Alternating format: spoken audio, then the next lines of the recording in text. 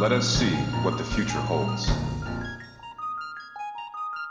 Hello, listeners, and welcome yet again to What the Future Holds, a Star Trek Discovery podcast. I am one of three hosts. I am one of three. That's my Borg designation. I'm one of three. I am Brandy Jackola, and with me today, obviously, both my co-hosts. First of all, Christopher D. Littlefield. How the hell are you today? Hello, I am two of three. I'm great. Good. Glad to hear it. You look well. You look well. Thank you. You're I feel welcome. well. Good. I love that. I love that. And of course, my darling husband, my David, my light, my life. David Jackola, how are you today? I am three of three. Yes, Yeah, you I'm are. doing all right. Had a day off. Spent a lot of it relaxing, so yeah. And Bandcamp Friday, so that's always fun. Yep. Supporting independent artists. I had to find the word. artists. I stuttered. Yep. Yep. And some of them not so independent that still use Bandcamp. Yep. And you do that every first Friday of every Yep. month. That's very cool. Because Bandcamp waives the fee that they charge artists on that day, so it's a good day to fill your boots, as the Brits would say. Fill your boots, huh? Yeah. Interesting. As in your trunk of your car. Oh, right. The boot of your Mhm. car. Right. Instead of the bonnet. Yep. Yeah, the bonnet's the hood, the boot's the trunk. Yep. Junk in the trunk, Junk in the trunk. bees in Yeah. the bonnets. Bees in your bonnets. Don't want bees in your bonnets. They sting your mechanic. That would be Yep. bad. Anyway, off the rails already. Of course. That's not a record though. I'm sure we've gone off earlier No. than that. But Oh, anyway, we are here to talk about something, and that something is Star Trek Discovery Season 4, Episode 3. Choose to live. Please, friend. Choose to live. All right, so we've got a lot going on in this episode.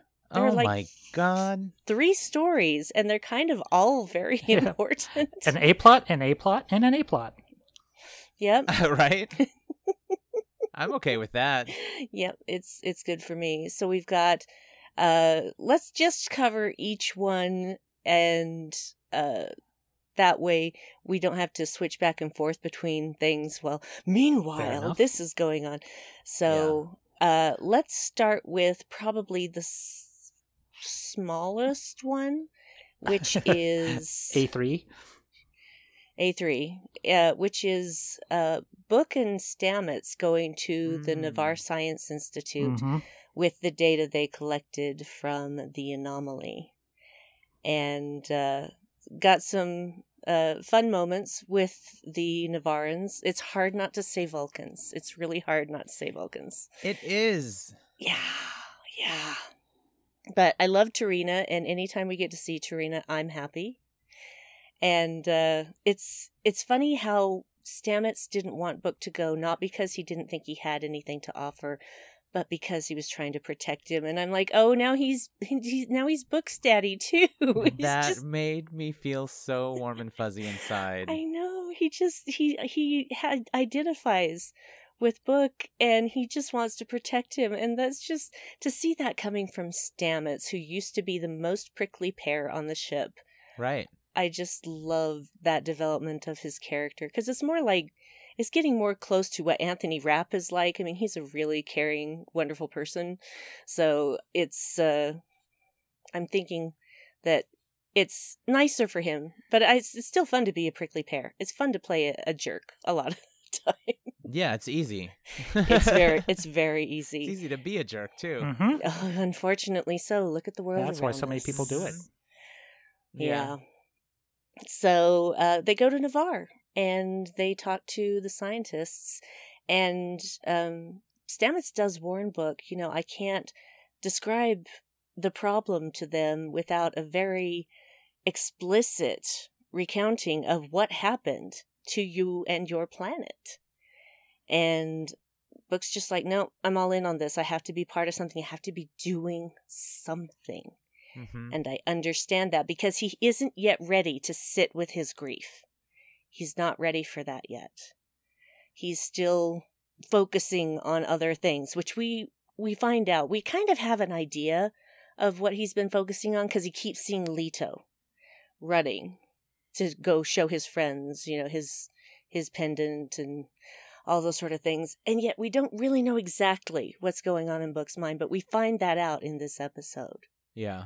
That he just doesn't know if Leto knew how much Book loved him and appreciated him. That was definitely a cry point for me. Oh my God. There was a long, sustained weeping the last several minutes of the episode. Well, the minute that I knew Book was going down there, I'm just like, there's going to be a mind meld. There's going to be a mind meld. Did you hear the score when she first started talking about the mind meld? It was like, dun, dun, dun. It was so cool.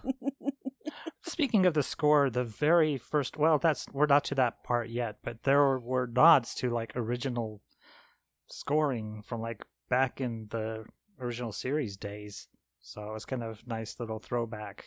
But yes, I appreciate that. Since we're talking about the trip to Navarre, before they even go, Stamets shows what his theory is and gets Michael in there to say, to look at his data. And it's got these 4 out of 5 steps as to it being like a nascent wormhole. A proto-wormhole. Proto-wormhole. What did he call it? The shorten of it?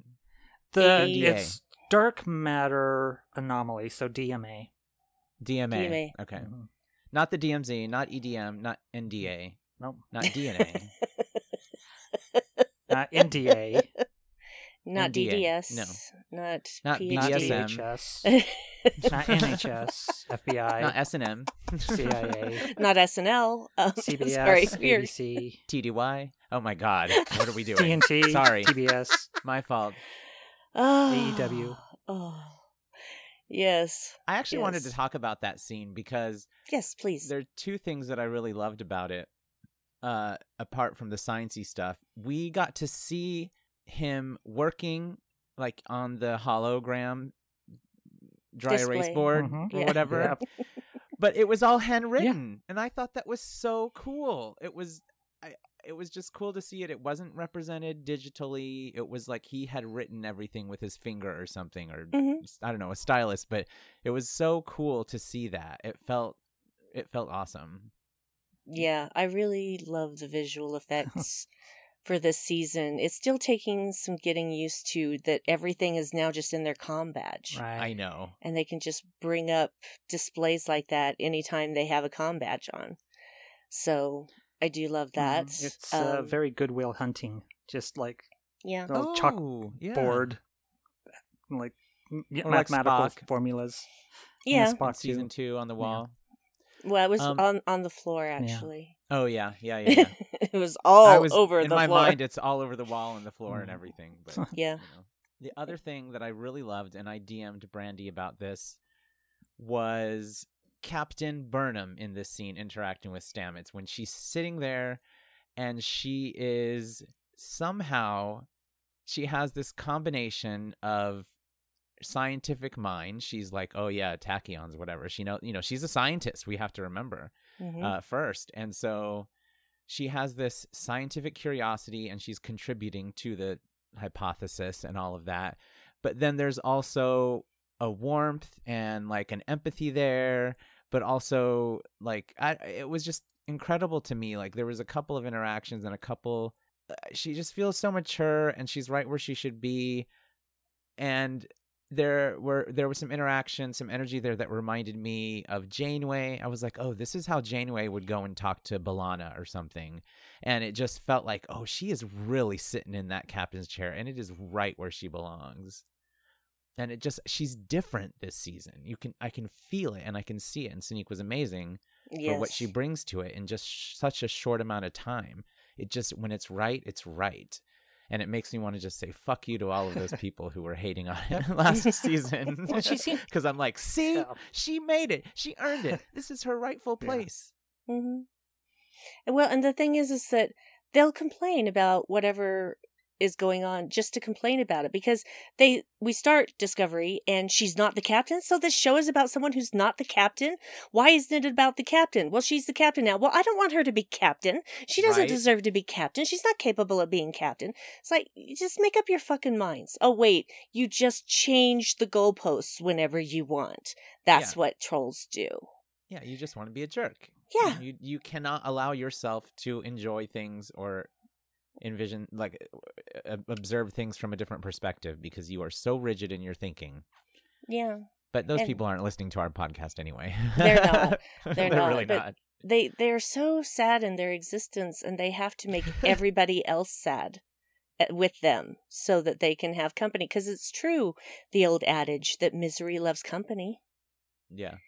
So, yeah, it's just, yeah. I was also, there was a Instagram video that was with Gersha Phillips. They were talking about the costumes for this season and the design, and Sonequa talks about the hair and how it's not like the big thick box braids. She's got the smaller braids and what that represented to her. It was a really cool interview with Gersha, and then, you know, some chiming in from the actors too. I love it. I haven't had time to watch all this stuff yet. So much to watch and so little time, because I want to watch. I still haven't watched The Ready Room for this episode, because I know that Will had Blue and Ian on. I wanted to say Gray. I knew, like, what's the actor's name? Oh my god, I know it's Ian. I'm so sorry. And he adores those two. And they adore him, and I just want to watch that and see the love fest happen. Well, they have a lot in common because, you know, they're all these child actors that have appeared on Star Trek, and there's a certain burden that comes with that. Yeah, well, it's not only that, but they're representatives of characters that we've never had on Trek before. You know, they're first timers, just like Will was a first timer with Wesley. And so he understands that feeling, and also they have already figured out, you know, even just in one season, that this is your found family. You know, these people become your family. And that's the way it's been on every Trek show, which makes me happy. Anyway, we were talking about Book and Stamets. Anyway, Book and Stamets, yeah. So I love how passionately Stamets is saying all this stuff, and they're just like, we get it. We understand the problem. And then they all go into meditative state. Yeah, he's they like, just shut down. He's like, what he really looks around like, did someone unplug you? What is happening? This was weird to me because Stamets is married to Culber, who is a therapist now, and he should understand, at least, like, theoretically, what meditation is. And that the Navarans but do it's still Stamets. That's true. Yeah, it's still Stamets, and he has no idea what the Navaran process, I knew I was going to do that, is for, you know, attacking a scientific or logical problem.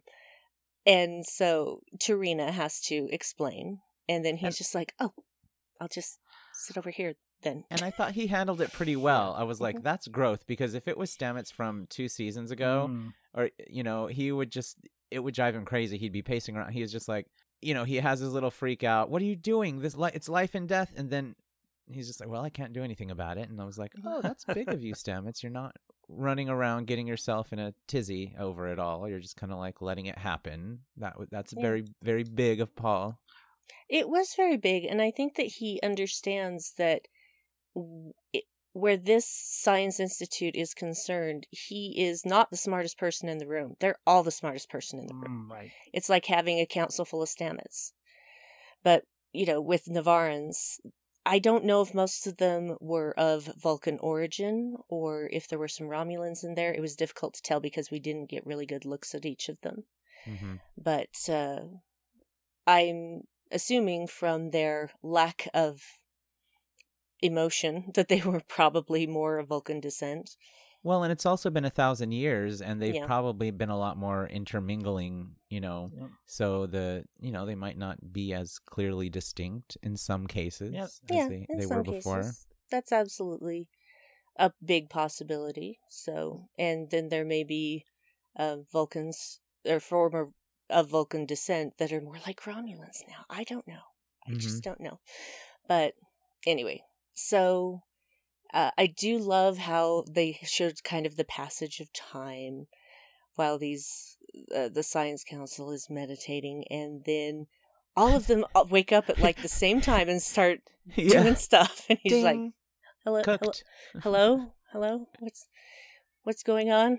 Okay, are you okay? You're awake again. Okay. And We're so done. he's like waiting on tenterhooks, trying to hear their verdict, and when he does, he is so devastated. Yeah.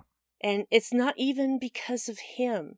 He is devastated for Book. He is devastated that he put him through this.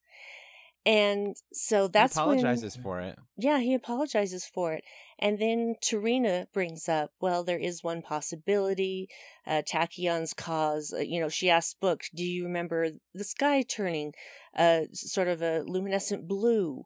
Because that's a sign of Tachyon's being present. And he's just like, I don't know, I don't remember. And that's when she suggests the mind meld. And Stamets is like, oh, hell no.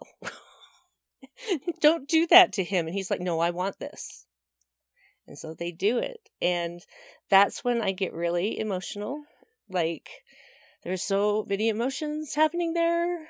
And I was just like, this is going to make me sob. And it did. Very silently. I'm still a very silent sobber unless I'm completely alone. Yeah, same. And you had told me before we watched, have a tissue ready or something. You're like, be ready to cry or whatever. And I was like, thinking bad things from that. I was like, if they do it, if anything happens to Tilly, if anything, I'm gonna lose my shit. And it wasn't until like the last 10 minutes or so when I started tearing up and weeping a little. Right before that, I was like, oh, I'm not gonna cry in this episode. What is she talking about? Nothing's going on. Didn't happen for me. Not this cold heart. You should know by now that I cry for many different reasons. When I say have a tissue nearby, it's because something is going to move you emotionally. Yeah. And it's not necessarily going to be something bad. Right. Yeah. So, but yeah, that it was a beautiful thing, the way that they showed it from Book's point of view of, suddenly her hand is coming towards him and she's placing it on his face, and then it just kind of all fades and he's seeing this memory in every bit of its detail. And that's when they find out, no, there were no tachyons present because the sky didn't change color. There was no evidence of it. But the thing is that he found out what he needed to know. And we got to learn what it was that he needed to know. Leto knew that he was loved by him, and he didn't abandon him. He didn't leave. Nothing. He knew he was loved by him. I thought that was really beautiful, that's what he needed. And then I loved seeing the bioluminescent stuff on Leto. That was cool. Mm-hmm. His ability had been activated, so that was very moving for me. And Tarina was very understanding and very kind, I think. She is a really good leader. But also I'm just a good person. Obsessed with her. Yeah. I know, right? I just want her and Saru to be married and live happily ever after. Well, the restraint, because we know that Vulcans, now Navarans, that they feel very deeply. And that's why they have to suppress their emotions. So experiencing the death of those people most close to you, let alone like the death of your planet as well, that's a lot to take on for somebody who has to suppress those feelings just to live, just to be functional. And so her response that, she can only offer her condolences and that there's not words that she can say that can alleviate that kind of grief. But even so, he was granted this gift of a memory because, and they touch upon this later, is that it's the bad memories and it's the good memories. Yeah, it's sad to reflect on the people you lost, but at the same time, there's a way to honor them and keep them in your heart by remembering them. Yeah, and this is a Vulcan showing empathy. Mm-hmm. And her saying, it's a common misconception, Vulcan's emotions actually run very deep. When she said that, I was like, thank God that she is saying that on the screen. This is another thing that Brandy and I talk about all the time. Yeah, all the time. And this is why we love Spock. This is why we relate to the Vulcans so well, is because their emotions are very strong and they run very deep, and they learn to, quote unquote, suppress them so that they don't get out of control and they're not warring and crazy and whatever. But like, it's like, yes, Vulcans have deep emotions, and so do Brandy and I, FYI. Mm-hmm. I'm your robot. Yeah, big time. You're not a robot, dear. You have empathy. It's just it's muted. It's not on 11 all the time. You're right. It's like ours is. It's more like on it's a 3. Fiery in your veins. Yeah, Like a 3. Yeah, it's about a 3 where we're at 11 out of 10 all the time. Balance. That's balance. Yes. I just love that she said it on screen, because I was like, and the Vulcans have rich creativity and artistry too, and it comes from all of that. Mm-hmm. It does. I had somebody tell me, oh gosh, I think it was about, I want to say 4 or 5 years ago, they were trying to school me about how Vulcans don't suppress their emotions, and I'm like, uh-huh, mm-hmm, okay, uh-huh, sure, mm-hmm. And in my mind I'm going, just fuck off right out of here. I know Vulcans. And I know them better than you do. It's not, I don't think it's the healthiest way, but they do it. Yeah, well, that's what meditation is, for them. Yeah. Well, true. It's like you do feel the emotions, you just let them pass over you. You don't latch onto them. You don't feed them. It's like how we were talking about anger in a previous episode, that there's a way that you can fuel anger by doing things while you're angry, and it just becomes a feedback loop. And it's like, no, you stop, you reflect, you take moments, you count, you concentrate on your breathing, and you let it pass. It's the basis of Zen meditation, which grew out of the Taoist breathing methods in China. Just a way to reflect, connect to nature, just let things go with the flow, and just let that moment pass. You still feel it, you just don't let it control you. Yeah. Right. So that's like the best description of how Vulcans deal with their emotions, I think. I really loved that part, and I really loved how Book got a little bit of peace from that. And, this is not, oh, well, I'm fine now. This is not that. And I think we all know it. There may be some viewers who don't understand that yet, but Book is not just going to be fine after this. No. There are a lot of things he is still going to have to work through. Yeah, grief is a process. Mm-hmm. Yeah, I have a friend that I was texted a friend that texted me. I said, hey, how are you doing? We hadn't talked in a few days. And he said, yesterday was the worst day in my life. And I was like, oh, I knew that his dog was very ill. Oh, and no. I was like, oh, yesterday was the day that he finally had to make the decision and everything. And he's like, I'm not good. Sorry, I'm putting this. And I'm like, no. Please tell me. I can feel. First of all, I can feel what you're feeling, Mm-hmm. like literally. And it's, you're supposed to feel that way. It's normal. Whatever it is, just do it. Go through, ride the wave. Mm-hmm. Whatever needs to happen. Yeah. I have another friend that recently lost his dog, and that was hard. Of course, when he told me about it, I started weeping, crying. Of course. Well, when I saw, because this is Bill from Trek Geeks, who is a marvelous guy, and he had this dog named Abby, and she was just the cutest, sweetest dog, and he took pictures of her like every day, all the time. And when he's been working from home, she's been in the room, usually napping behind him. And so he's always getting these great pictures. And they found a tumor on her liver. And so they did surgery for that.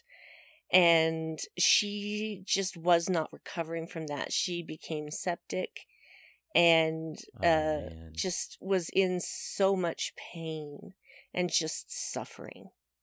And so they had to make that decision, and I'm getting emotional just talking about it because I didn't know that dog. Yeah. I didn't know that dog, but see, this is why this is what empathy is that I can understand how that feels, and I can feel how much it hurt him. Yeah. Because it was evident in every single post about her how much he loved that dog. And his wife loved that dog too. You know, there will never be another dog like Abby in this world for them. And so I just, you know, I sent him a few messages just saying, I was so sorry. And I said, I know how much you loved her. I could tell every time you talked about her, every time you posted pictures of her. And this is just so hard. And I'm so sorry you have to go through this. You have to be without her. And he's just like, you know what? That just really means a lot. You know, to know that someone can feel what you're feeling and understand how hard it is to go through what you're going through. It helps. Someone is helping you. Someone is literally carrying some of it with you, you know? Yeah. And it's so important. It's so needed. I'm also really touched that while we're having this conversation, Dave started petting and giving love to Nobi the kitty. Yeah, he's sleeping Yes. next to me. Yes, he loves to cuddle with Dave. Yeah. Basically, if Dave's on the couch and it's winter time, or even if it's not winter time, Nobi's usually right beside him for hours on end. Just He's so cute. He's just a cute boy. So yeah, just knowing that there's someone out there, and in this case for Book, it was Tarina, knowing that she now knows. She saw what he saw. She felt what he felt. And yeah. she fundamentally understands what he's going through. And Stamets is trying to be careful with him, and like, you know, which is his way. Yeah. You know, his way of trying to help him, and it just wasn't as needed. He was like, I need to experience this. I need to go through it. You know, Yeah. It was really beautiful to see Book kind of cared for Yeah. Yes. in that way. He's cared for by a lot of people. Mm-hmm. I mean, yes, he's Michael's partner, and he's not a member of Starfleet. He's basically a guest aboard Discovery. But everybody treats him as an equal. Yeah. So the scene with him and Michael at the end also was, yeah. I found that really, really nice to see the captain with her partner in the bed. She's the woman. She is the one that is helping the man while he's feeling weak. And she's just, I was watching her and I was just like, she's so got this. Like, it was just, I love the roles there, and how, and they, you know, they do it for each other, obviously, but I really loved seeing her kind of just there as the leader, helping her hurt man go through his stuff, you know? Well, Michael... And being a rock. Yeah, oh yeah. Well, Michael very profoundly understands loss. She has lost so much in her life. Not just people, but her very existence in her time. And she gave up literally everything to ensure that, you know, that the Trek universe had a future, and that Control didn't, you know, destroy all sentient life except for itself. So, you know, that's a pretty big ask. And the thing is that she wasn't asked to do it. She volunteered to do it. She knew she had to do it. And just that's another big fundamental change that happened to her. The first one was losing her parents, and then finding out her mother was alive. So that was a big change there. And then finding out that she's been the one who's sending all these signals, and knows that she has to actually finish what she started by starting it and then finishing and then it. finishing it again. Yeah. Wibbly wobbly, timey wimey stuff, you guys. And you know, that's why that first scene with her crash landing on that planet in season 3, and her desperation to find out if there was life, and when she did just that celebratory guttural celebration, and also devastation, carnal, right? Yeah. Mm-hmm. Yeah, just all of these things, the weights that she has carried, and yet she has learned from them. She takes them on, she carries them, and she uses them. And that is why she is such a good leader. Yeah, because, you know, when it was the whole, when they were talking about, oh, you have a, I mean, obviously a lot of people who watch the series comment on her, quote, complex or whatever complex is about the need to whatever. But like, it's not the same. Like, I can see how it's not like she has this obsessive need. There were times where she needed to make the outcome her way, but now I feel like she's using the experience of those situations to make much more calculated, precise decisions. You know, even no matter what Rillick says, I think that she is. I'm like, first of all, you don't know Michael like we know Michael. You don't know where she came from or how she used to be and how she is now. I can just really sense. I can see the growth. Yeah, massive amounts of growth. And the fact that she was wary of being captain when Vance says, no, we want you to captain Discovery. And she was just like, no. Yeah. No, I'd rather wait till Saru comes back. And he's like, we don't have time for that. He's like, you're going to do it or not right now? Decide. Give me an answer. Yeah. Go. We don't have time for that. And so she takes this on. And I think the best leaders are the ones that don't want to be leaders because they are innately aware of their own shortcomings and their strengths. And it's like a calling. It's not like I don't sense any ego involved for her. I feel like it's a calling, and the phone rang and she had no choice to pick it up. And that's where she is. And when I see her in these moments where she's talking to Stamets or when she's with Book in the bedroom, the captain's quarters, I keep having these little flashbacks to her on the prisoner ship from episode 1 or episode 2 of season 1 in the yellow jumpsuit and all that. I see them next to each other, and it's just like, wow, how what an arc. Yeah. And I love it. It's amazing. It's wonderful. I love her more and more. Me too. Each episode and each season. Yeah. And there are times when I'm like, in the past, I've been annoyed with her. And I'm like, you know, what the hell are you doing? Blah, blah, blah, blah, blah. But I love her more and more. She makes me fall in love with her a little bit more every time. Oh, she's been reborn like so many times. You know, she's had these additional chances, like being freed of the shuttle, you know, to the prison colony or wherever she was going, that she was a smuggler for a little while where she had to wait that year or so for the Discovery to show up. So she had to reinvent herself over and over again. And it's like how if you break a bone, it heals stronger. And if you break that bone again, it heals stronger again. So each time when she's kind of broken down, she has to rebuild stronger than before, and she just gets stronger and stronger.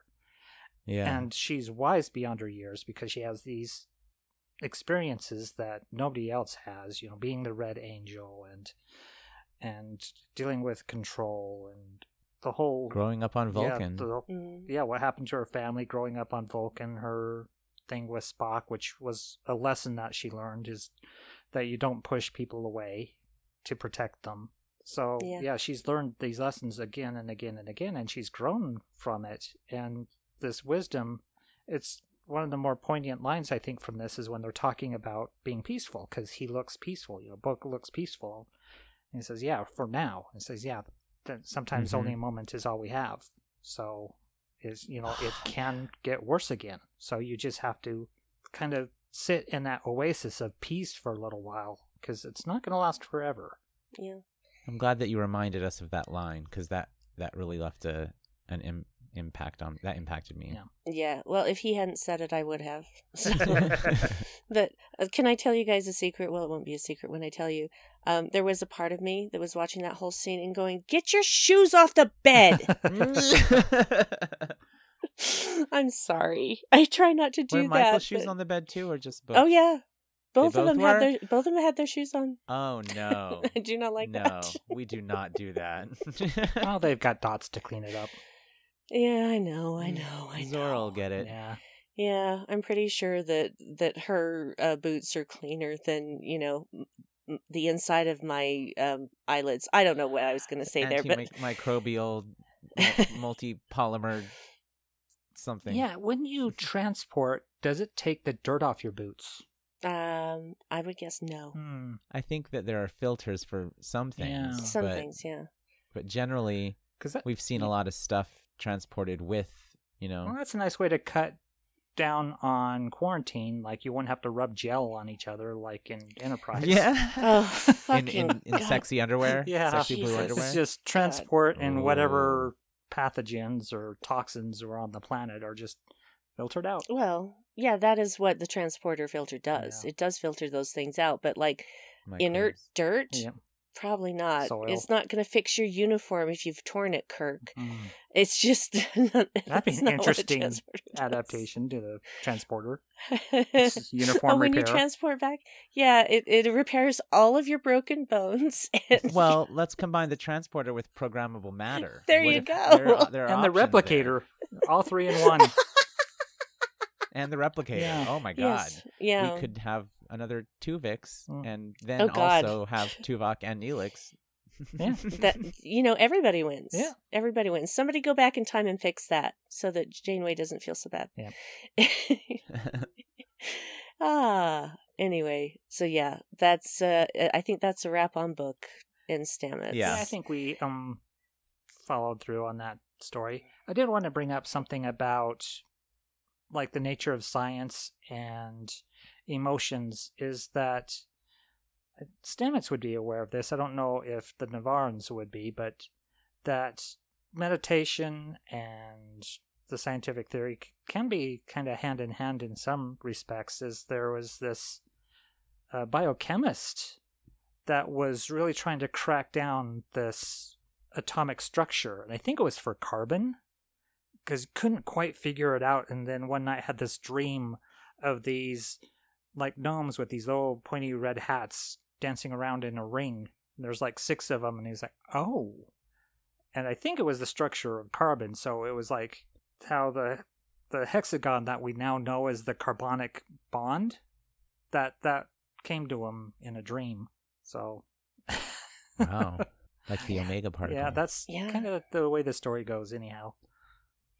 Well, your dreams can sometimes present you with things that your conscious mind can't figure out.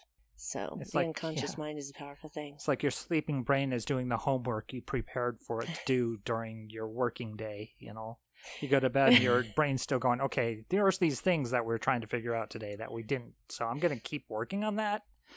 And so if it's something stressful, you're going to have stress dreams all night long. Yeah. If it's something I'm sorry, emotional...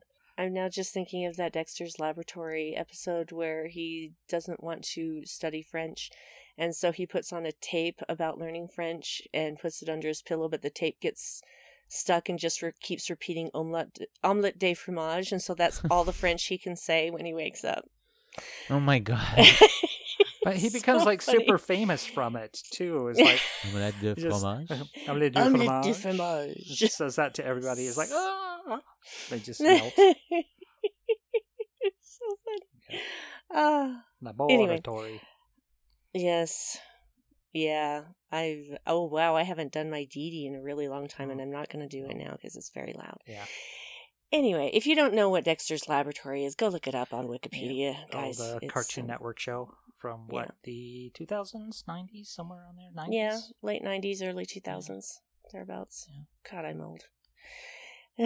Okay, so Tarkovsky, we're going I on think, to worked the on that. Jindy Tartakovsky. Yeah, Tartakovsky, that's the name. Yeah. So I'm going to move on to probably the longest of the plots. So plot A1, because plot here we go. A2 is where it's going to get emotional again. So Oh yeah. so plot A1, it's actually got a plot B1. With Tilly in her search for new experiences, and mac and Yes. cheese was not a good one. Yeah. I like how Sora was like, a human does not like cheese. That's unusual. It is. And I was like, really? Really, Tilly? Well, I think it was probably a bad recipe because there is such a thing as bad mac and cheese. Oh, yeah. I've had it. Yeah, somebody Oof. puts like white cheddar on it, and you're like, no, get that out of my face. I'm okay with that. I'm okay with all sorts of cheeses. De fromage in your mac and fromage. When you're expecting a certain taste and then somebody uses a different cheese and you're like, what the fuck is this? Yeah. So, but so Tilly is searching for new experiences. Saru agrees to let her mist his plants, but don't touch this one because it's in bloom. And she says, well, what happens? And he looks like he's about to explain. And then he says, it's better if you don't know. I want to know what that plant does. Oh man, there's probably spores when make you high when he shows her, and she pretends like she's gonna touch it. Yeah. Tilly's having a lot of fun in this episode. She is having a lot of fun, and for someone who's trying to find herself a little more, like she's really funny in this episode. Well, she's still Tilly above all else. Even if she's feeling off and feeling like she doesn't know where she belongs anymore. But her hair was better in this episode. Yeah. I was gonna... That was like, this is the most important thing to talk about. It was better. I kind of liked it. Yeah, it wasn't as fake curly, but it still had like this... in one line in the back. You know, it's like, oh, there's a little more. It's on both sides. And... but it was still looked kind of wet in certain scenes. Just like, but maybe that's all part of her trying to figure things out and try new things. Yeah, it could be. Although it has she did her different own hair, hairstyles. Really. That's a possibility. Yeah. It's a nice headcanon way of approaching it. Like when you try out a mustache or something, and it's like, oh no, that didn't work. Or when you try out, I don't know, you get a perm and you do something else, and you're just trying stuff out, different hats. Try new things. Yeah, but try a new look. The thing is, though, this is the same basic updo. I mean, it's not really a basic updo because all of her hair is pulled back, and then it's like some of it's wrapped around each other, and then the rest is cascading out of that. So it's kind of like a half bun, half, down, but not really. Half bun, half ponytail, almost. So, but it never looks the same from scene to scene. No, it doesn't. I was watching on my flight back to New York on a couple days before this episode came out. I was watching People of Earth. No. What's the second episode of season 3? Home. Far From Home. Far From Home. The one where Tilly and Saru are walking on the icy planet toward the cowboys fight and all that. And I was reminded of, I thought it was really cool that this kind of harkens back to that scene and to their relationship. Yeah. Well, she trusts Saru, and he trusts her, and he's just now the ultimate Papa Bear on the ship. It's just Saru is he's really come into his own as a leader as well. And even though he is not the captain and doesn't feel like he needs to be at this time, he's still there for everybody, for whatever they need. Yeah. Like how it just goes the relationship is deeper. Advice to everybody. It's like that's what he's there to do, is just advise this person this, advise that person that. Even sitting down with Colbert and advising him, just going around the whole ship. We're not talking about that yet. Giving advice. Yeah, we're not talking about that yet. We'll get to that because I have some things that I want to say besides about that scene in general. But so after talking with Tilly, this whole thing with the murder of a Starfleet officer comes up, which is actually the cold open. That's what we see in the beginning. What a beautiful ship, by the way. Oh my God, yes! Love. Yeah, so many people are just like, oh, this is a great ship. Now that it's been on screen, you know that Eaglemoss is going to make a model of it. So. Oh, yeah. They might have leaked it to them early, say, hey, we might want to get started early on this one. And just the establishing shot of the ship with that score, that's what I was talking about, the kind of really early, the original series kind of score-like elements to it. Just felt like just a nice throwback to just the ship doing the standard Starfleet thing, Strange New Worlds kind of stuff. Yeah. So, anyway, so we can tell that they're co-op Milot. I mean, we all knew that right away, didn't we not? And Well, the title. Yeah. Yeah. alone. but here's my feeling on this. Okay. Mm-hmm. She didn't have to kill him. No. No. She sucks at her She job. could have knocked him out. Could have stunned him. She's a bad could've- warrior nun. Yeah, could have, I don't know, injured his Achilles tendon. I don't know. They could have planned this heist when there weren't people there. Yeah. There's got to be a time where there's smaller implement of guards where they could pop in, grab the dilithium, and leave. Yeah, but that's the thing. They couldn't with the shields up, and they're going to have the shields up all the time. Right. They dropped the shields so that they could transport the dilithium, and that was when the sisters struck. And This. Yeah, why can't they just do it? Like, spray something in their face that knocks them out. Well, it's I know. it's this weird thing about tradition, and it shows how bad tradition can be. Is it's that they arm True. themselves with swords. They fight with swords. They've been fighting with swords for 900 years now or something. yes, but what is something that a sword has? Oh, right, a pommel. Yeah. You can knock somebody out with that. But if you had a phaser, you could set the phaser to stun the person, and then you don't have to worry about it. But they're not going to use phasers because of tradition, so they use swords instead, and they stab a guy to death. I knew he was going to die Yeah. as soon as she said, please, friend, choose to live, or whatever she said. Mm-hmm. I was like, oh, she going to kill him. Yeah, and I was just, I'm with Michael in that Yeah. regard. I feel like there Yes. needs to be justice There- for this because Mhm. it was an Yes. unnecessary death. Yeah. They don't know the neck pinch? Yeah, apparently not. Well, they're Romulan based. Yeah. The Co-op Milat was a Romulan order. Mhm. Yeah. And they're leaving a little trail of breadcrumbs that Michael is slowly picking up on with the stuff with Rillick and, from episode 1 to, and now this thing. This is another thing that Michael's like going, Mm-hmm. and eventually it's gonna boil over in some way. Eventually there's gonna be one that's like way too far for Michael. I'm Yeah. sure of it. I'm sure they're setting up because she's handling herself with a lot of grace and dignity right now. Mm-hmm. But when at a certain point, Michael's not going to take any more of that shit, Mm-hmm. and she's going to do what she does, which is stand up and say, "Excuse me, we have a problem here." In her way, Yeah. Well, that is going to have to wait until after Navarre rejoins the Federation. So, because, yeah, I understand. But she can chew out Vance and Rillick for it. Yeah, well, Vance didn't have a whole lot to do with that. That's true because He- because Rillick is the conductor, right? Am I Yeah, saying her name right? really. Oh, Yes, yeah, she the doesn't whole care if the symphony thing. cellist is drunk or if the trombonists are in a fight or whatever. Yeah. And I loved that story. I Yes. loved that, but I do not agree. Like I was like, oh, I really understand this. I got comfortable and listened to it, and I was like, oh, he's telling this really well. This is awesome, but I do not agree. Well, because of Rillick. There's that leap of faith that we trust that she knows the symphony. What if she Mhm. doesn't? Right. Mm-hmm. What if she doesn't know it? What if she slipped another piece of music on the music Yeah. stands Yeah, and you're and is playing making Wagner. everybody sight read it, and they don't know it? Yep. Yep. Agree. See, I got my own Yep. Yeah. illusions or whatever. Agree.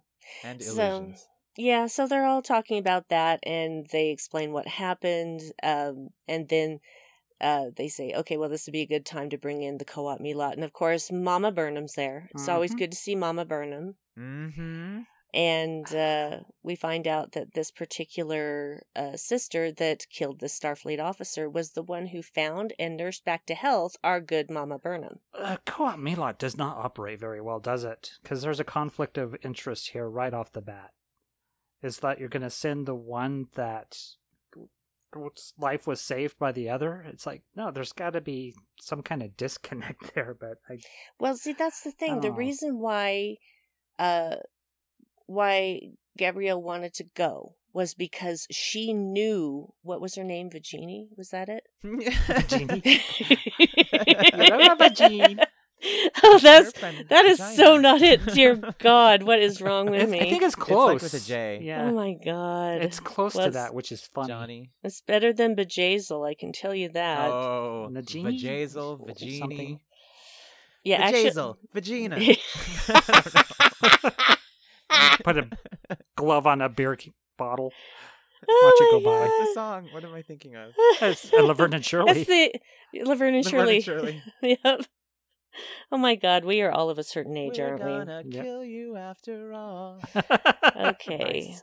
Let me Well, find while Brandy's her. looking that up, I think that the Qowat Milat have a history of acting impulsively and taking life and shedding blood when they don't have to, because if you think of Elnor, who I almost called Elon just now, Oh, please, God, he not killed Elon. the old Romulan senator in front of Picard, and Picard said, "That man did not deserve to die," Yeah. you know? And I'm like, well, here we go again. Even though Elnor's not technically Qowat Milat, he was raised in the ways, so Mhm. he was like a boy Qowat Milat, Yep. more or less, operating under their Yes, rules. but still an impulsive man. And that whole thing Mhm. about absolute candor, but then the way you tell the truth, you can speak around the truth, so the things you say aren't necessarily lies, but then what's really the difference? An omission. Yeah, is a lie.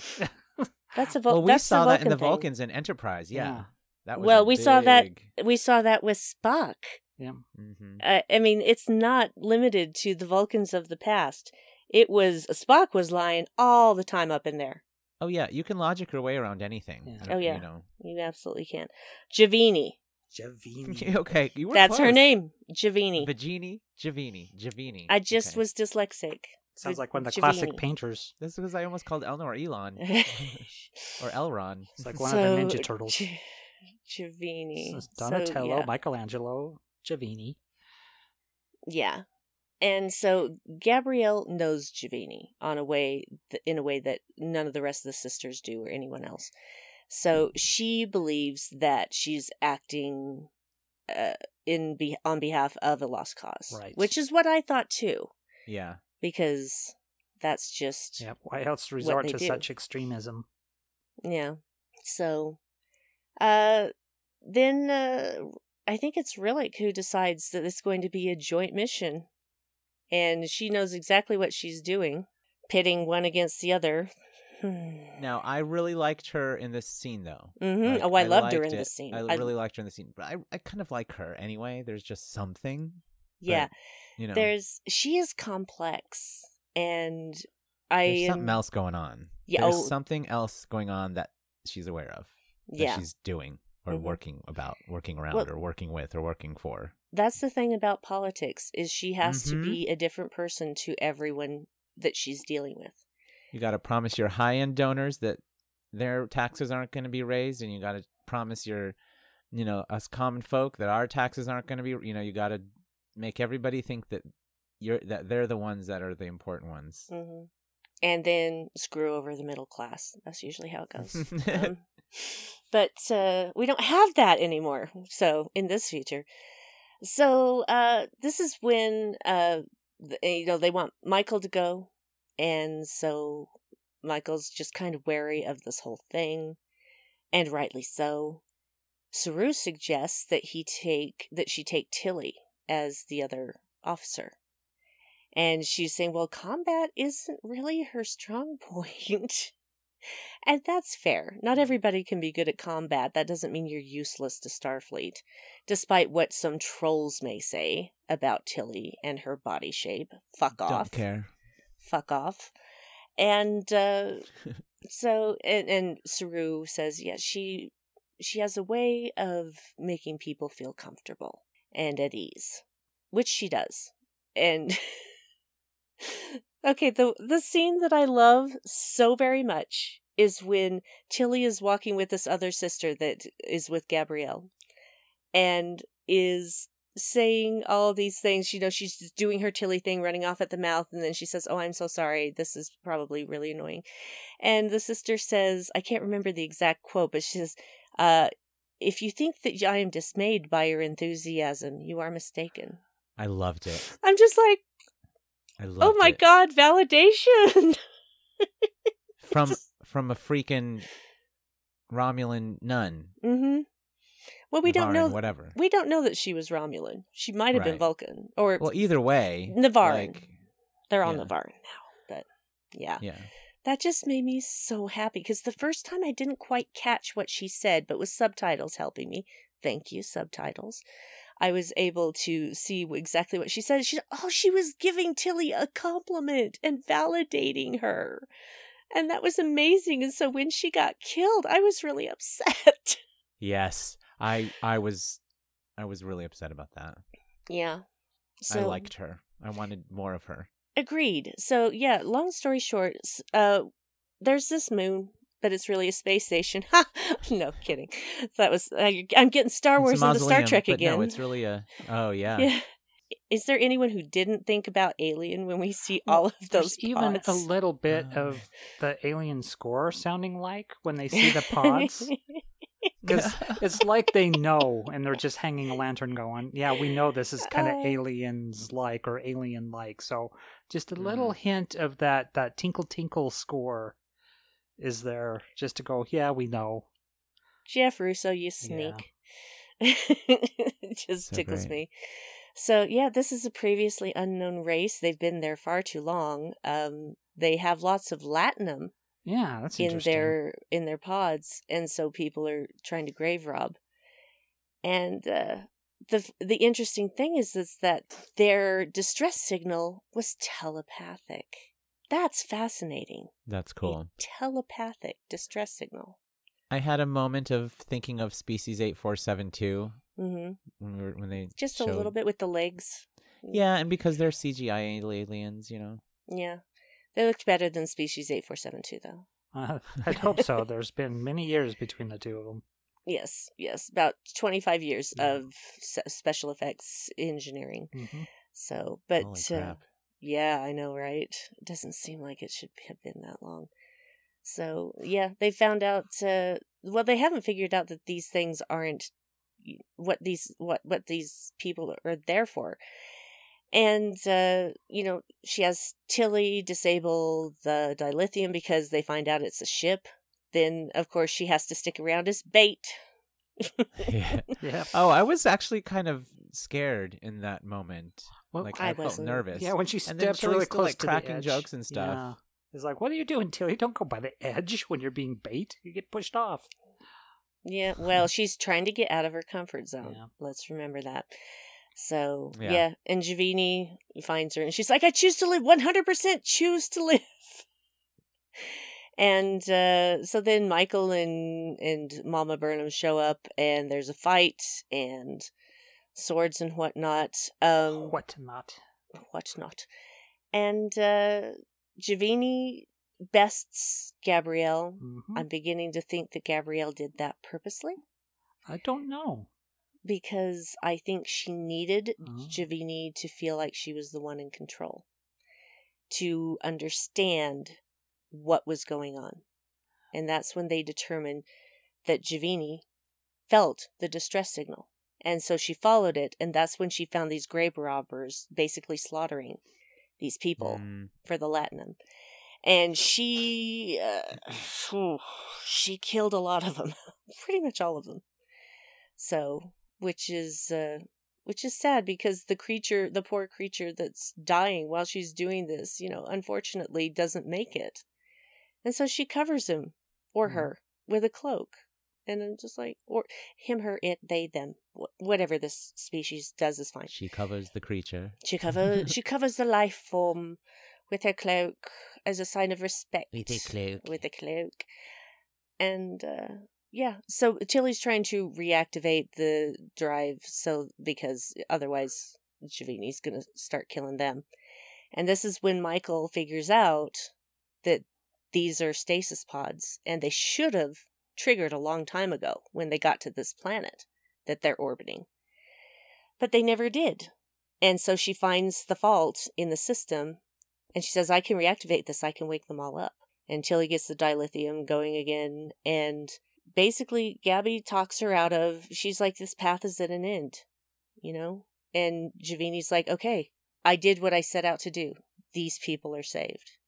And we don't actually see them waking up and coming out, but when we see them all back on Book's ship, and they're doing basically last rites over the cool nun that was killed, that liked Tilly, then that's when they see all of these ships starting to go down to the planet, which made me emotional. It made me very emotional. I wondered about that. Really beautiful. I wondered if there was going to be like a first contact after that, and how they would arrange it, or if they'd even bother.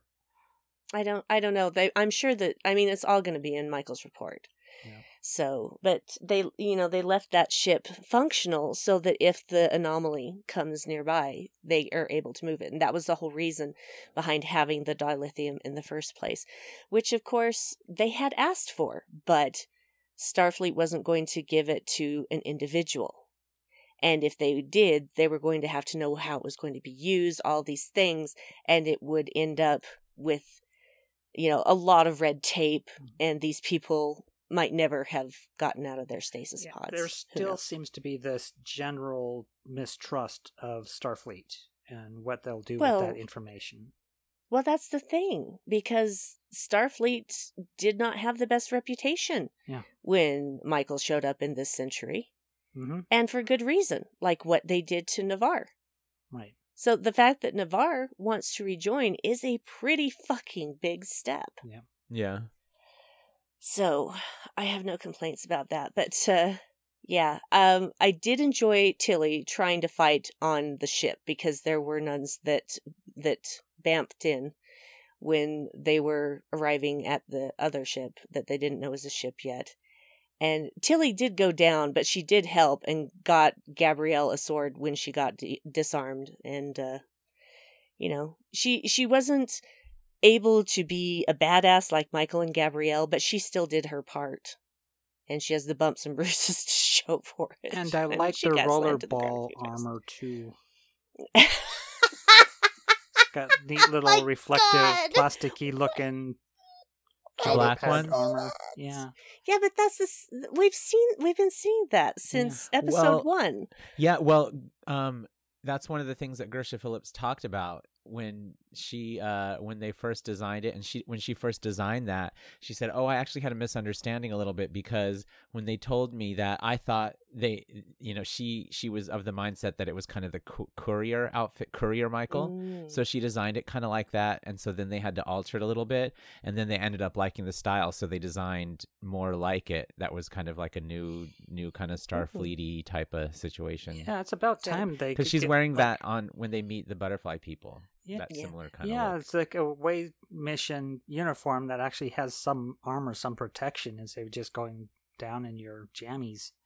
It's a little bit Section 31-y, but I think it's cool and sleek and sexy. Well, especially so happy if you accident. Think there's going to be combat, then go with a little bit of armor on. So Javini gets taken back to Starfleet, and without preparing anybody, Rillak says, "Okay, we're remanding Javini to custody of Navarre," and basically, and there you go. Michael is so pissed, and she's just like, "What about justice?" And Rillak's like, "You did your job. Your part's over now." And she says, "Well, I don't think that she should be able to just, go free. That she should get off for this."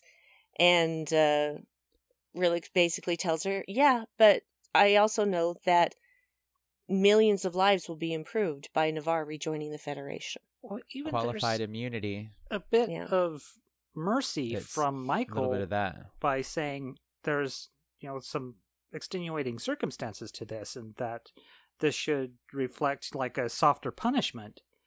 And then the president says, "Well, that's not even necessary because it's out of our hands." Well, she already made the decision. Yeah. Because she's trying to score points with Tarina. Yeah. And she did. Yeah. So, and that's when we get the conversation with Vance and and the orchestra. Which, it's nice to know that those instruments all still exist in the future. So, well yeah. done. Well, it's one of those Star Trek-y things, which Discovery and the movies are a bit different on, is that the really old historical stuff of Earth is still popular, like symphonies and that sort of thing. But, stuff around the 20th century, kind of popular with a certain quirky group of people, and then anything after that is like, who knows? But that symphonies would still be a thing. I mean, if you look at Riker playing the trombone, but that was more of a kind of jazz thing. But even It's not a kind of jazz thing. It's It's an a jazz absolutely thing, jazz yeah. thing. Yeah, and then Data plays classical music, and Yeah. you know, Well, see, that's the thing.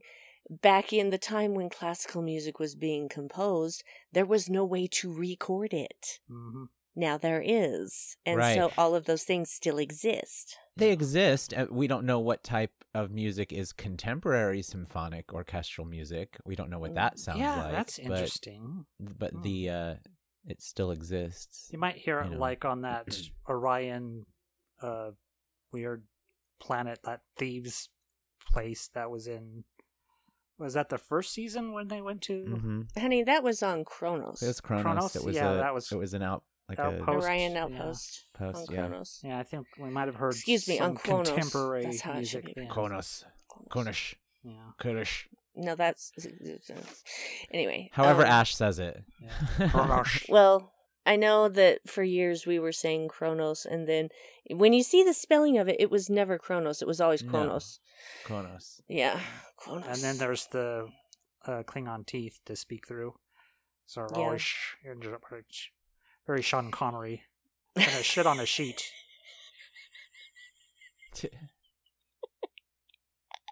Or Jodie Foster, take Oh, your pick. yeah. Dr. Lecter, Dr. Lecter. So Or yeah. Vanessa Williams singing "Shave the Best for Last." Klingons, every one of them. They had that same operation that Ash Undercover did. Klingons. Yeah. Whew. Okay. So yeah. So that's basically finishing off that particular plot. Tilly does finally get to mist the plants, as we talked about earlier. Yeah. And And there was that great discussion with Michael's mother and Tilly regarding what Oh, choose right. to live means. right. Yeah. And that there's like a metaphorical kind of philosophical way, and then there's the actual, hey, there's the path you're walking ends in death unless you choose a different path. It's basically karma's caught up with you. What are you going to do? Yep. So Shall we go there? Shall we go where? To the To the thing that made me bawl my little eyes out? Yes. yes. Yeah. Okay, so A2 plot. We've been teased about this in episode 2 about Grey incorporating. And the body's finally being 3D printed. Yep. That's the Grey only LLC. Basically, thing. Being 3D printed. sans And, mole. yeah, sans mole. And we get to see Guardian Z again, Yes, guys. Daddy Trill. Yeah. I can't remember, was he the jerky one from that No. episode, or was he No. the... He was the good one. Okay, he was the good one. He was the one that after they were shunned and turned away, he sneaked them into the baptismal font. Right. Sorry. I'm still going to always liken that to a Mormon Yeah, it was like a baptism. Mormon baptism. The Wearing gown. white and being fully dunked and everything. Yeah. It's very Mormon. And, they're all warned that this might not work. They've never tried this before. And there is a possibility that Grey could be lost forever. And we all know that Grey's going to go for it because this is not an existence. Mm-hmm. Just... Just being in between worlds. Yeah, and only being able to interact with one person. And Mhm. even then, not, fully interact. Yeah. So... Not being able to fail anything. I think that the Hugh situation with him taking Adira and making them walk away and go away and leave it alone was really awesome. Yeah. Yes. Something about that really resonated with me. Yeah. It was like, you can't do anything. Mhm. So you can't sit there. You need to go away and forget about it and let what's gonna happen happen. Writers talk about this. Because you can't control anything. Yeah, is when they come across writer's block or something, it's leave Yes. your computer, go walk, and then, inspiration will find you again. And they get to go to the bar, the Discovery's version of 10 Forward, which is just wonderful. I want to live there. Best bar. I The love best this bar place. I have ever fucking seen It's on so a ship. friendly. It's got those fireplaces. It's got that cool electronic dartboard. the comfy chairs. The comfy chairs. I love this place. Oh my god, the comfy chairs. The hardwood tables. Discovery is looking real good Uh-huh. on the So good. interior. Like, So pretty. Well, I wonder how much of this is like Michael choosing these things now that she's captain. It's like, okay, we're going to redesign because her quarters are awesome. Her ready room's awesome. You know, all these places. And yeah, if you their think 10th about it, floor there is hasn't just- been really a permanent person in charge of the ship Until now. until now. Yeah. It just feels like a great space. It's like a rec center or something but more comfortable than that. It's weird. Yeah. Yeah. It feels a little more homey. Yeah. It does feel homey. That's the word And I was safe. looking for. Yeah. Yeah, just a good place for people to chill. Yeah. Just to chill. And Like a pub. yeah, it is very much like a pub. So I enjoyed that. Adira playing darts. Mm-hmm. Glad to know there's still darts in the 32nd century. They're throwing the darts so hard I can't too. believe how much was going on in this episode. I It feels like know. it was like 3 or 4 episodes Mhm. of material. Yeah, easily. They packed so much in. Yeah, these are very dense episodes. Yes. And I And- like it. Yeah. Yeah, and Hugh does have a nice conversation with Saru, which I said we would talk about when we got to this point. Mm-hmm. And Saru is noticing that Hugh, or Huber, as I'm probably going to accidentally call him again at some point, is doing a really good job of managing all these things. And I can't remember exactly what he says, that sometime it was an old Kelpian saying of, I think it was like, you can't ride 2 veiled beasts with 1 set of buttocks, or whatever the animal was. And I just thought it was so great. But he's looking at Culber and he's saying, you know, he's almost saying, without saying, hey, you need to take care of you too. Yeah. That you're already working 2 jobs. You're, this medical doctor, plus you're the counselor, plus you're 3 jobs, Yeah, 'cause basically daddy. parent. Yeah. Yeah. The I really like have always wanted more and more Huber. Mm-hmm. And so I there was a post that he made that I think it was on his Instagram, and he was like something about not watching the latest episode of Star Trek Discovery, and in the comments he replied to somebody and said, just wait till the season's over, you're going to be tired of me. So I'm imagining that he's saying there's a lot of Dr. Culber Yeah. in this season, which makes me very, very happy. There's no way I could ever be tired of Wilson Cruz or No Culber. way. No way. No way. I think way. he's becoming my favorite character on Discovery. He's up there. Yeah, for and sure. it's when he started being a ship's counselor that he blossomed. He had a glow up. Mhm. That he's just fantastic. Yeah, he's kind of the heart of the crew Yeah. right now in my He mind. is. Mm-hmm. He very much is. And he went through his own loss to get there. Yeah. So, yeah. It's Yeah, he died. yeah, he fucking died. But his spirit didn't move to the great beyond. It got No. sucked into the mycelial network. And Yeah. please watch season 2 if you don't understand what we're saying. Why would you be listening to this if you haven't I watched know. season Well, 2? it's But there are people that have only watched the last couple seasons Yeah. and don't know where it comes from. Also, very mythological, to have him cross to the other world and come back with knowledge that he shares. So I loved all of that. And Adira feels like something should have happened by now. What if Gray's lost? What if Mhm. he can't find his way to this body? And so they go back to this room, which I'm guessing is some sort of medical bay, a small medical bay, private room maybe, I don't know. And operating room. I yeah, don't know. something like that. And they talk to the Gray synth body and The golem. say Yeah. the golem and say, Well, it's no "Hey." longer really, I guess. No, not yet. Not really. It is being filled in Yeah. a way somehow. Hopefully. Well, I have thoughts on that too. It depends on what ideology is subscribed to as to whether he's a golem or not. So, anyway, long story short, they take his hand and they've been there so long they fall asleep. Yep. And then we see one of the monitors light up with brain activity, and here it comes, here it comes, here it comes, here it comes. And that was the segue from the other scene. Like, so we were in the other story, and then all of a sudden we get that shot, and I'm like, oh my god, that's right, we're waiting for this too. Holy shit! Yeah. And Gray wakes up. What a great moment too! Like the eyes flickering, the intake of breath, the looking at the hands, the fingers. Yeah. I like how close they were showing the hands. Mm-hmm. Yep, touching the face, sitting up, touching Adira.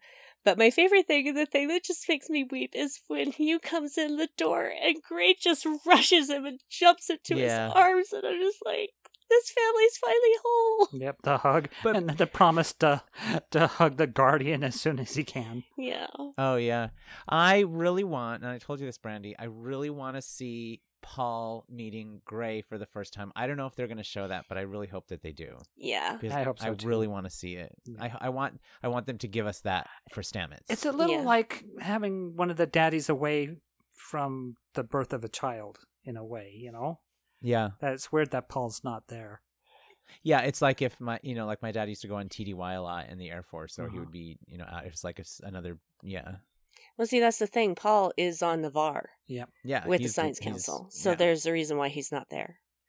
But yeah, that was the thing that made me cry the most in this episode. It just wrecked me in the best way. And I'm supposed to start out every episode with a tissue in my hand, and I didn't do that. And so Dave had to hand me tissue. I know, I'm an idiot. So I can just imagine Dave handing you the tissue and not even looking at you or blinking, like not without even a wink, just automatically. No, well, he has done that sometimes, but this time he's just like, why did he did scold me? He said, "Why didn't you start with a tissue?" You know better. It was like, shouldn't you have had a tissue already for this? You knew this was coming. Yeah. This was a beautiful episode. In many ways, it felt like not an epilogue, but it felt like a bookend. I'm not choosing the right word, but it was a resolution. Yeah. It's which Forget Me Not is one of my favorite Trek episodes of all time now. Yeah. This felt like It is, if you will, a transition. Mm-hmm. Because that's the thing about a transition, is one thing is ending while another is beginning. Oh, like The Path, like the Co-op Milat, you mean? Yes. Like interesting. Imagine that. Death card of the tarot. Path too. Choosing to live, you guys. It doesn't mean just choose to live because you're gonna die if you don't. Yeah. It's like choose your path. Choose how you want to live. Choose life. Oh God. Take a pill and swim in a toilet. I have all train spotting. Yeah. I chose not to choose life. I chose something else. Yeah, I haven't seen this movie, and I'm never going to, so I'll just... Oh, it's good. It's good, but there's gross stuff that she would very dark. Take very well. I don't need that it's rough. darkness. Yeah. All right. Anything else you want to say about this episode, anybody? I am good.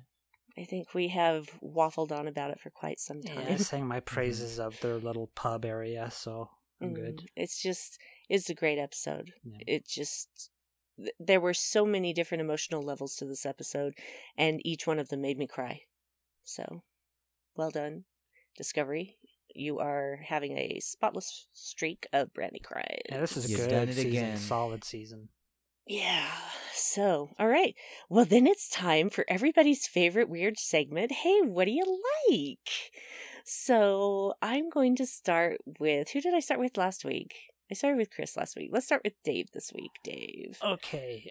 Start with me. I'm big into music. You should know that by now. I go by the moniker DJ Evil Dave.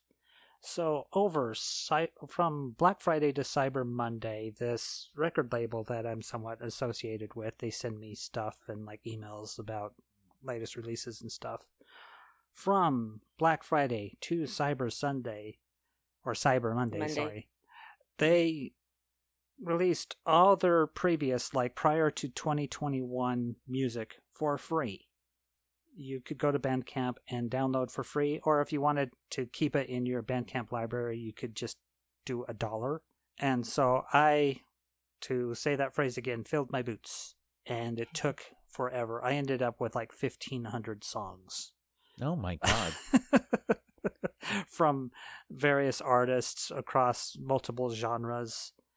Some really great stuff. And yeah, I'm really excited about that. And Artifact releases some free to download compilations too, if you're interested.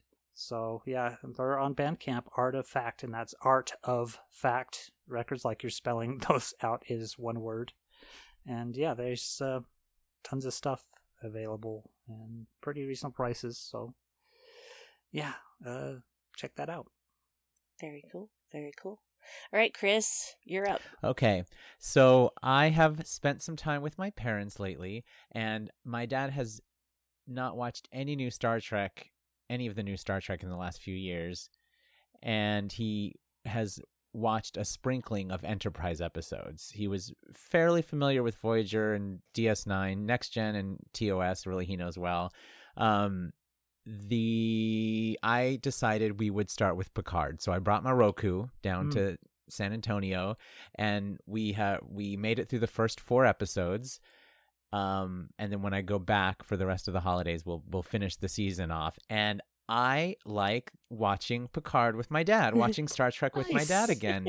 And I was really nervous because it's so different, and he's old school Trekker, Trekkie, really. And he's loving it.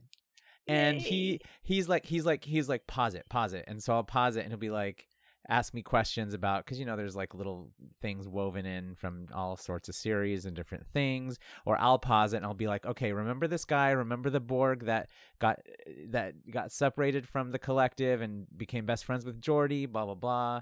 And he's like, oh yeah. And so he's like remembering all these little things, and then I'll like pause it and I'll be like, okay, remember in the original series, like when Kirk is fighting the Gorn or whatever, and the musical theme, dun, dun, dun, dun, dun, dun, dun, dun, dun, dun, dun. And so when they zoom out and show the Borg cube at the end of the first episode, I'm like, there it is. Like, isn't that brilliant? Blah, blah, blah. And then when 7 of 9 shows up, he was like, oh, 7 of 9. And it's just, we're loving it. And he says stuff about, because obviously the language is more colorful now, but we talked about the storytelling and how, there's only 13 episodes or 10 episodes or whatever, 10, and how, there are fewer now in the seasons. And he was like, wow, this is really epic. And I was like, yeah, but the writing and telling the story like this, like a novel, it really makes every moment important. They have to make every moment count, and everything has to be impactful and important. So you really get a sense of, the characters are also flawed. They have all these sides to him, and he's loving how they're showing that in Picard, how they're making his service in Starfleet and all of that irreverent, and it's like they're throwing him away because of the bureaucracy, because my dad is retired military, and so he can relate in many ways with where Picard is now. And so it's like I'm actually enjoying Picard now more watching it this go through than when it first came out. And of course, it's really nice to watch it with my daddy, because he's the one who got me into Star Trek. That's what I like. Mm-hmm. Nice. Okay, mine is sort of weird but traditional. Now, I have to preface this by saying I am not gay, and I do not know what the gay experience is. But Netflix has made a gay Christmas movie, and it's called Single All the Way, and it is fucking amazing. Is it with Michael Urie? Yes.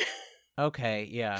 I loved it. I loved it so much. Now, again, I'm not the target audience of this movie. I am well aware of that. But the gay best friend? Maybe. I like a gay best friend, and there's the gay's best friend. Yeah. That's what I meant. Yeah. So, but see, the thing is that the gay best friend was actually a gay best friend.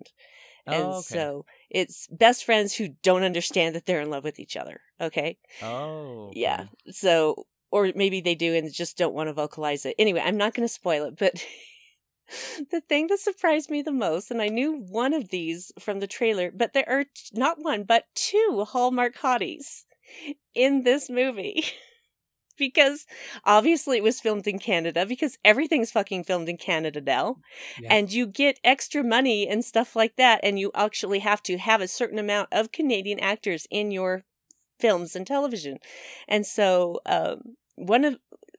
both of these guys, I believe both of them are Canadian, and as far as their actual sexuality in real life, I don't know if they're gay. I'm going to guess that they are, but it doesn't matter to me one way or the other. You know, they play gay very well, so I'm assuming they have some experience at that. But the thing that I love the most is that it doesn't follow a lot of the same tropes as typical movies, because Peter, who's our main character, played by Michael Urie, he is going home for Christmas, and he's tired of always being the single one. Everybody else in the family's married, and his mother is really getting... relatable. Yeah, really getting on his case. And she's hilarious, played by Kathy Najimy. Oh, and forget it, I'm in. I know, right? There's also Jennifer Coolidge. Anyway. Oh, fuck you. Thank you. Okay, I'm watching it before our next episode. And Barry Bostwick. And Barry Bostwick playing Peter's dad. I don't care what anybody says. Barry Bostwick, still hot, even in his 70s. Oh my God, those cool eyes. He's great. He's great. Yeah. I love him. So I'm not going to talk about the plot of it. All I can say is I laughed out loud multiple times. And all of the tropes of the Hallmark Christmas movie were really kind of taken and stood on their heads. So there are certain things where it's like, oh, well, they're going to do, oh, I see, they're going to do this. There's always like a Christmas pageant or something, but it ain't like any Christmas pageant. No, actually, it wasn't snowing. Well, actually, technically, they weren't in the snow. Anyway, long story short, I appreciate that Netflix is doing this, is making these movies with gay couples. And that needs to be presented as normal, because it is. Yeah. There are people in the world. Yeah. The Hallmark's not getting there yet, but they're getting closer. Yeah. They're getting better. Yeah. You were going to say, Chris? There's an animated series called Q-Force, which Sean Hayes is an executive producer, and he plays the lead character. Oh. And Wanda Sykes is in it and plays this real butch lesbian. Nice. And you mean herself? I watched the first couple episodes. It's like way. It's like her to 1,000. Yeah, it's pretty funny. I love It's Wanda pretty funny Sykes. so far. I've only seen the first couple episodes. That's amazing. It's just funny to me because I knew that one Hallmark Hottie was in it, and he's a guy named Luke McFarlane, and I've seen him in several. He's very tall, muscular, etc. Also looks very good with a beard or without, one of those. And so he was the blind date that Mom set him up with because he's the only gay guy in this town. Oh Lord! Reminds me of Little Britain. And that's exactly Peter's reaction. Oh my gosh! It's the only gay in the village. It's like, no, you're Sounds not. Like I'm the target audience. Yeah. But no, he is objectively hot. And there's another Hallmark hottie who's in there. He's not in there very long. He's in the beginning. And I just didn't expect to see him. I'm like, oh, I know that guy too. I've seen him in many Hallmark movies. Well, not as many as Luke McFarlane, and his name is Steve Lund, and even taller. It's like these giant men. But all I can say is, besides all the things that I've already said, is that I really loved this movie. I would watch it again. I enjoyed it so much. It presents the crazy family in a positive light. And it shines a light on parents trying to learn about how to treat LGBTQ communities and people, because Mom is reading this book about all these misconceptions about LGBTQ individuals, and she keeps saying, the first time she says LGBTT, and he said, no, I think you meant Q. No, I don't think so. And then it was later on, it was LGBTTT. But she's good at heart. She really is. She just wants her son to be happy. She could not care less about him being gay. She's just trying to be a sensitive mother and also get her son married off. But yeah, and no annoying children. There are children in it, but they're not annoying. So that was also a nice surprise. They weren't precocious. They were adorable. There's also a dog at the beginning. So it's got something for everyone. So if you like romance in any way, shape, or form, and Christmas movies, this is the perfect show for you. So, nice. I'm watching it for sure. Once again, Single All the Way on Netflix. So, I saw the trailer for it. Actually, Linda Carter was pimping it on her Twitter and saying, yes, finally, some representation for gay people. Linda Carter's a goddess, literally. Well, yeah, she's been a gay icon for ages, so she knows her fan base. And, amazing. Well, not only that, but she's an activist and an ally, and she's just amazing. So I'm just like, well, if Linda's behind it, I'm on board. But I watched the trailer anyway, and I'm like, this looks so good. And I was not wrong. I was not wrong. So, yeah. Good times, good times. There also, I do recommend watching the credits because there is a song going on during the credits that gets really meta towards the end, and it's just funny. Especially since the guy doing the song just has a bit part in the movie, but I found out that it's Kathy Najimy's husband. Oh. So, just watch it, you guys. It's fun. It's fun. Single all the way. Single all the way. Okay. Nice pun. I like that. Yeah. Then it is that time. It is that time to tell people where you are. Shut it down. Shut it down. No more fun times. Got to tell people where you are. So, Chris, where are you? I'm on Instagram at CD Littlefield. Cool. That's nice and simple. Mm-hmm. Dave, where are you? I'm at Dark Cornercast, all one word. That's on Twitter. You can mostly find me there. I also have a mix right up now for the midwinter season on SoundCloud under DJ Evil Dave. And we do a podcast together called the Dark Corner Podcast, but you can also find that on Twitter, as I'll often link to it. And it is there in my bio alongside a link to What the Future Holds, which is right now. Yes. You can find me on Twitter at Brandywine12. I do not interact with trolls, so fuck off if you're a troll. If you're a troll, you're not listening to this anyway. If you're a troll, you're probably allergic to sunlight. Troll-free? Troll-free since 2020. Nice. That's where you can find out about all the stuff I'm doing. I do some other podcasts. I do Vedic Assembly, which is about Deep Space Nine, and Boldly Go, which is about Star Trek Strange New Worlds, although that one has kind of fallen by the wayside. Not sure exactly what's going on there. We'll give you more information if I have it.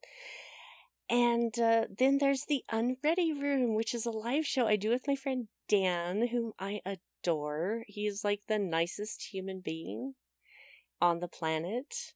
And we just have a really good time doing that. We're talking about New Trek as it happens, of course, so we will be covering this episode on that show. And it keeps moving around with the time because of his work schedule. And so this week it's going to be at 7 p.m., but I doubt I'm going to have this out before then. Anyway. I thought I saw the post and it said 9 p.m., 6 p.m. Eastern. It's 9 p.m. Eastern, 6 p.m. Pacific, but for me, it's 7 p.m. And frankly, that's all that matters. Yeah. So, because I have to show up. 7 p.m. Mountain. Yes. I have to show up on time. But, so yeah, Saturday usually is when we do it. Sometimes it's noon, sometimes it's 7 p.m. or 2 p.m. and 9 p.m. if you're on the East Coast. Just figure it out for whatever time zone you're in. Mountain, the oft-forgotten time zone. Yep. So. Yeah, Central get mentioned before Mountain does. Yeah. Because of Chicago and all that. So weird. Mm-hmm. Anyway. All right then. Well, that's a wrap on this episode of Star Trek Discovery. It just keeps getting better, you guys. So we will see you again soon. See, I keep saying see. I don't care anymore. We'll see you again soon and cover episode 4, which I have forgotten the title of, but that's okay. So stick around and maybe you'll find out what the future holds.